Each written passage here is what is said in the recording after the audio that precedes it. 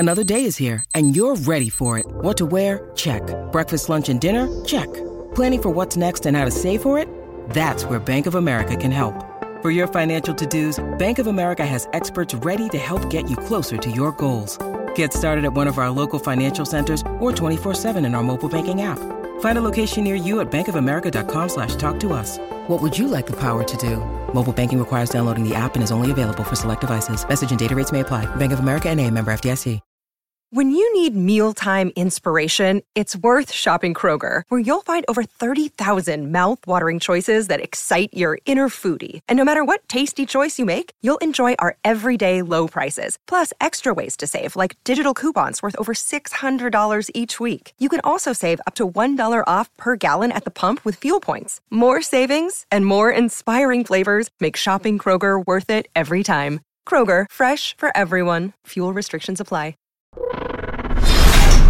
We would be honored if you would join. Hey guys, today's episode will cover some new and interesting information regarding Darth Vader's castle on Mustafar from Rogue One. In a very recent interview with StarWars.com, who interviewed Mr. Chang, production designer and Lucasfilm's vice president and executive creative director, in a lengthy interview where he shed some light about what went into the design of Darth Vader's home. I'm going to read a passage from the article now in Chang's words. Vader's castle was really fun. When I knew that we were going to possibly go back to Vader's castle, I loved the idea of, okay, let's establish Vader's home.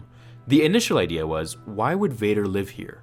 In our minds, we started to come up with a little bit of a backstory, that perhaps this place had a special meaning for him, and that this is where he comes to meditate and to heal himself. We started with the idea that maybe it would be built around his back-to-tank chamber, and he comes back here to rejuvenate himself and also to meditate. So from there, the structure itself grew out from the back-to-tank, and there were certain ideas that we tried. We were trying to go for a very iconic shape, and we always loved tall towers. Ralph McQuarrie actually drew quite a few small thumbnail sketches of Vader's castle that were very intriguing. They were kind of angular versions of a tower, and I saw the potential of where he was going with this, and I just exaggerated it quite a bit. One of the things we landed on early was this idea of a tuning fork, a twin tower kind of look, and it was really interesting. Because then, that started to give Gareth a lot of ideas. Well, maybe the structure is built this way because it is just like a tuning fork. It's tuning the dark side in terms of the energy. And then we actually carried that even further to Jeddah. The Jeddah temple, the tower there, mirrors this but on the good side. So when you see the film, you can start to see, okay, Jeddah had its own tower, which was configured like a tuning tower. Vader's castle had the same thing, but it was made in black, whereas Jeddah was white. You kind of start to see the good and the bad. You may not really notice it on the first take, but hopefully it's that foundation of design subtleties that then the audiences on second viewing will appreciate. And I always like to build those elements in there because it just makes the design more coherent. It makes the film more coherent, and overall it makes the design language very authentic and real. It went back to the original idea of, well, why would Vader be here?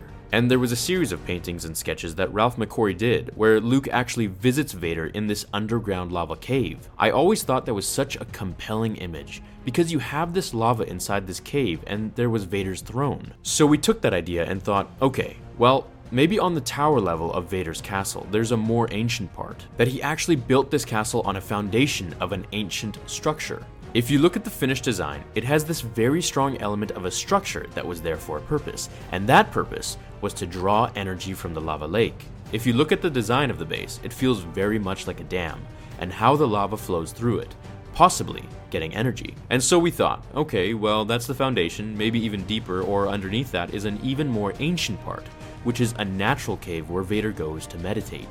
Visually, we were trying to create a sort of history for the tower. The bottom is the most ancient, the lava lake dam was perhaps what Vader built his foundation on, and then the tower was Vader's addition. This would be so awesome if we get to see Kylo go to Vader's castle in Episode 8. They really need to expand on Sith lore and the temples in general, showcasing not just the Jedi's training, but the Siths as well. And I will finish what you started. Episode 5 favored the dark side, and I hope we get to see more of that in Episode 8 as well, if they pay homage to it. I'm almost positive that we will see Vader's castle again at some point. Perhaps that's where Snoke completes Kylo's training. If we know Disney, we know they like to tie in little things like this, fitting perfectly, like a puzzle piece. What do you guys think?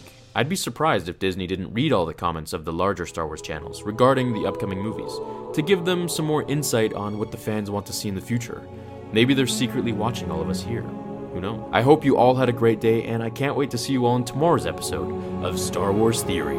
Until then, remember, The Force will be with you. Always. Now, fulfill your destiny.